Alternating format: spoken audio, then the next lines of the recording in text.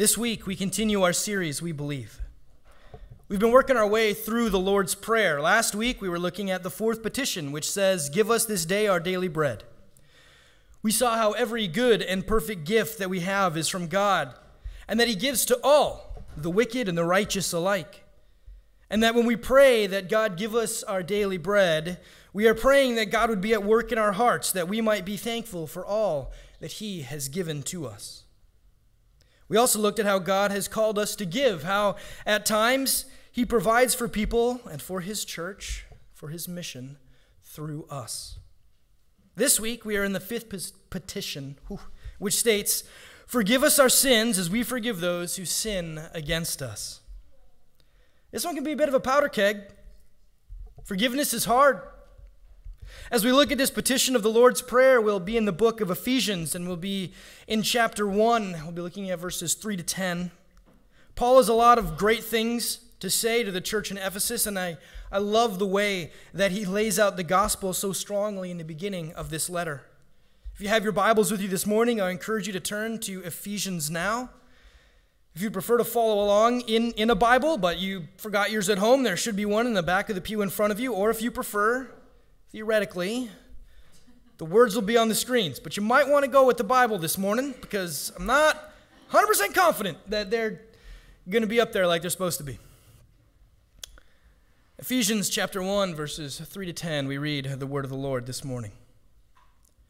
"Praise be to the God and Father of our Lord Jesus Christ, who has blessed us in the heavenly realms with every spiritual blessing in Christ. For He chose us in Him before the creation of the world to be holy and blameless in His sight.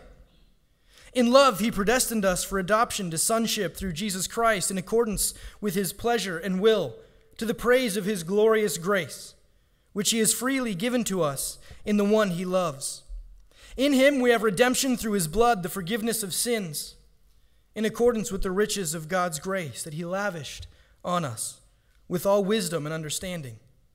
He made known to us the mystery of His will according to His good pleasure, which He purposed in Christ, to be put into effect when the times reach their fulfillment, to bring unity to all things in heaven and on earth under Christ." This ends the reading. Let's pray. God, we thank You for Your word is truth. And God, I pray that You would speak through Your word this morning, that You would perform the miracle that feeds our souls. Praise in Your name. Amen. In Matthew 18, 23 to 25, Jesus tells His disciple a parable about an unforgiving servant. The servant owes the king more money than he could hope to repay. It would be something like a cashier at Stop and Shop owing millions of dollars. They have no real means to repay that. They are barely making enough to survive. They aren't going to be able to repay a multi-million-dollar debt on top of it. And so this servant is brought before the king, and the servant begs for mercy, which, to the surprise of all, the king grants him. The debt is forgiven. There's no more debt. It's done. The servant walks out a free man. Because of his debt, he was to be thrown in prison, but because of the gracious act of the king, he is set free. And in his freedom, the servant seeks out a fellow servant. We'll call him Hector. Now, Hector owes this servant about $1,000. Hector has a problem with gambling and made some bad bets trying to dig himself out of some holes. And now he finds himself owing this servant to the king. Hector begs the servant for more time to pay off his debt, but the servant isn't having any of it. He sends Hector to jail until the poor gambler will be able to pay him back. How do you think the king feels when he hears about the actions of his servant? He is not impressed. He seizes the servant, reinstates his previous debt, and locks him away in prison. So why am I telling a story from Matthew 18 this morning?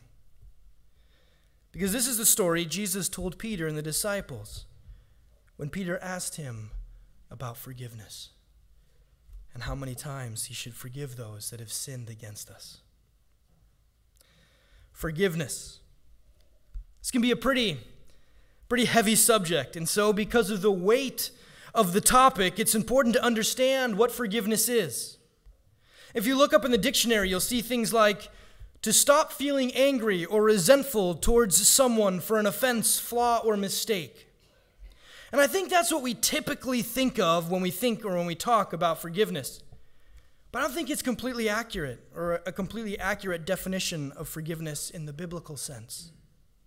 An alternative definition that the dictionary offers is to cancel a debt. That is a much more biblical way of looking at forgiveness, for that is what has happened for us in forgiveness, is it not? Our debt of sin has been canceled, like the servant in Jesus' story. The debt was taken away. It was removed. It was canceled. When you forgive someone, you are no longer seeking spiritual justice for the wrongs that have been done to you. The debt has been canceled. And I think that's a healthier way for us to view forgiveness. One of the reasons I believe that to be true is because it's possible to forgive someone when the debt is canceled, even though you're still sorting out your emotions. There are people that have hurt you, and even though you believe you have forgiven them, when their name comes up or you see their picture, you'll realize that you are still angry about what they did. The hurt is still present. The pain is still real. And that's a part of life. That's a part of being human. You can cancel someone's debt and still not like them and still be dealing with the emotional damage that they have done to you. And another reason that I believe this understanding of forgiveness is healthier is because it's harder to abuse. How many times have we seen someone forgive the ones that have hurt them, seek to move past their feelings of anger or resentment, and then enter back into the same cycles that set up the abuse, the hurt, in the first place? The classic and tragic example of the boyfriend or girlfriend who has been physically or emotionally abused by their significant other. The significant other comes to them in repentance, and the aggrieved party pushes past the anger and the hurt, believing that is how they are to forgive the person, believing that is what forgiveness looks like. They take down the healthy boundaries that they have put up to keep themselves safe from this person they had feelings for, and position themselves back into a place of vulnerability towards this person. And the next thing you know, they are once again dating, only for the significant other to once again become abusive, and the cycle continues.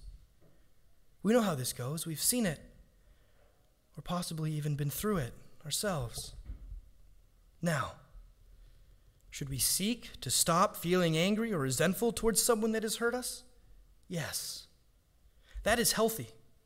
That is biblical. That is what God desires for us. But if that is how we define forgiveness, then forgiving someone means that we are to treat them as if they had never hurt us in the first place, thus setting ourselves up to be hurt again and again and again. If we seek to stop feeling angry or resentful, but recognize that forgiveness is the canceling of a debt, then it's not our feelings that determine whether we have forgiven someone, but our choice. We choose to forgive and then work on our feelings.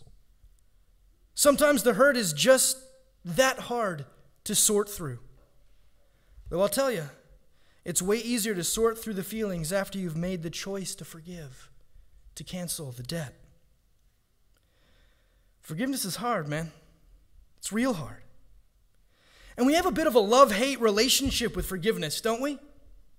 We love forgiveness when it's poured out over us, which is completely understandable. There's a comfort to knowing that the hurt you did to someone, the lies that you told about them, or the way that you treated them, or whatever unkind thing that took place between the two of you, that has been forgiven, that your debt has been canceled, that they are no longer seeking justice for your flaws and your failures towards them. That's when we love forgiveness. That's when it's given to us. But how do we feel when forgiveness is given to someone that has hurt us? Do we like forgiveness then? We're having a hard time choosing to cancel the debt, choosing not to seek justice. Because, man, they hurt us real bad. Or they hurt someone that we love incredibly deeply. And it's hard to let that go. And as we are struggling to deal with the reality that we are asked to forgive them, we realize that God does not share our reluctance. He has forgiven them freely and completely. And how do we feel about that? How are we doing with that? Yeah, we got a love-hate relationship with forgiveness, don't we? especially since we pray, forgive us our sins as we forgive those who have sinned against us. Forgiving others is clearly a part of God's desire for us. It's part of His plan for His people. And if we think that we might be able to wiggle off the hook in some way, find some excuse where that is not what Jesus means, what God is instructing us in this prayer, Jesus removes all doubt when He says in Matthew chapter 6, verses 14 to 15, the verses that directly follow the Lord's Prayer, "For if you forgive other people when they sin against you, your heavenly Father will also forgive you. But if you do not forgive others their sins, your Father will not forgive your sins." Oof. This seems incredibly unfair. Some of us have been sinned against in heinous and horrible ways. We or people we know have had terrible things done to them by other people. And if we don't forgive, if the people we know, the people we love, don't forgive those that have sinned against them, then they can't count on receiving forgiveness. How is this fair? How is this okay? So we need to break this down a little bit more. There are a few things we're going to hit this morning that will help us get a solid biblical picture of what Jesus is telling us in this prayer and then later in Matthew 6. First, we again need to rest in what forgiveness is. Forgiveness is the canceling of a debt. That's what Jesus did. He canceled our debt. He was the propitiation for sin. He paid the price that we could not. Because of Him, we are forgiven. And when we are forgiven, the sins that we have been forgiven are no longer held against us. They have been taken as far as the east is from the west. They no longer belong to me or to you. Jesus took them. And so God does not hold them against us. The debt has been canceled. Justice has been carried out. Christ has suffered. There is nothing more to be done. It is finished. So when we are forgiving others, it is to look similar. Forgiving those that have hurt us is to no longer seek spiritual justice. It is to say, I forgive you. I will not pursue the justice that I deserve against you. It is not saying, at least not initially or not all the time, that you are no longer hurt by that person. Some things take years to get past. Some wounds take a long, long time to heal. And that healing process is part of our sanctification. It is God working on us, changing us to be more like Him so that we can see others the way that He sees them. It is God working, shaping our hearts. If forgiveness demanded that we be emotionally okay with the person that has deeply hurt us, how long would it take us to actually forgive? How long before we could rely on God's forgiveness? No. Forgiving is giving them over to God. It is canceling the debt, and God works on our hearts to heal the emotional side. The second thing we need to remember about forgiveness is that it does not eliminate earthly consequences. If your boyfriend cheats on you, you need to forgive him, but you do not need to keep him as your boyfriend. Many inmates have been forgiven for the things that they have done. They still have to serve the time. I can ask the policeman who pulled me over for forgiveness for speeding. I'm still going to have to pay that ticket. Forgiveness is not an escape from earthly consequence. It is the canceling of a debt, and there is a difference. And the third thing to remember about forgiveness is that we need to remind ourselves who it is for. Is forgiveness for the person being forgiven? Or is forgiveness for the person doing the forgiving? There was a man in my life once that hurt some people that I love very much. The things that he did were unspeakable. The process of forgiving him was not a short one. I didn't want to. I know that some of those he hurt are still struggling with the idea that they should even have to forgive him. How do you forgive someone that has done those things to you? Done those things to someone you love? How do you let them off the hook? Someone who knows a thing or two about having horrible things done to them is Corrie ten Boom. Now, I don't know if you're all familiar with Corrie ten Boom, but she was a Christian in Germany during World War II. Her family was caught smuggling and hiding Jews from the Secret Service, and so she and her sister spent 10 months in a Nazi concentration camp. Her sister died there 15 days before Corrie was released. After the war, she wrote a book about her experiences called The Hiding Place, and it's one of the most profound books on forgiveness you will ever read. In the book, she describes her struggle that ultimately led to her forgiveness of those responsible for the horrific and inhumane injustices that were afflicted upon her and her family. When describing this radical forgiveness, she writes, "To forgive is to set a prisoner free, only to discover that prisoner was you. The man who hurt the people I love is dead now. Withholding forgiveness does nothing to him.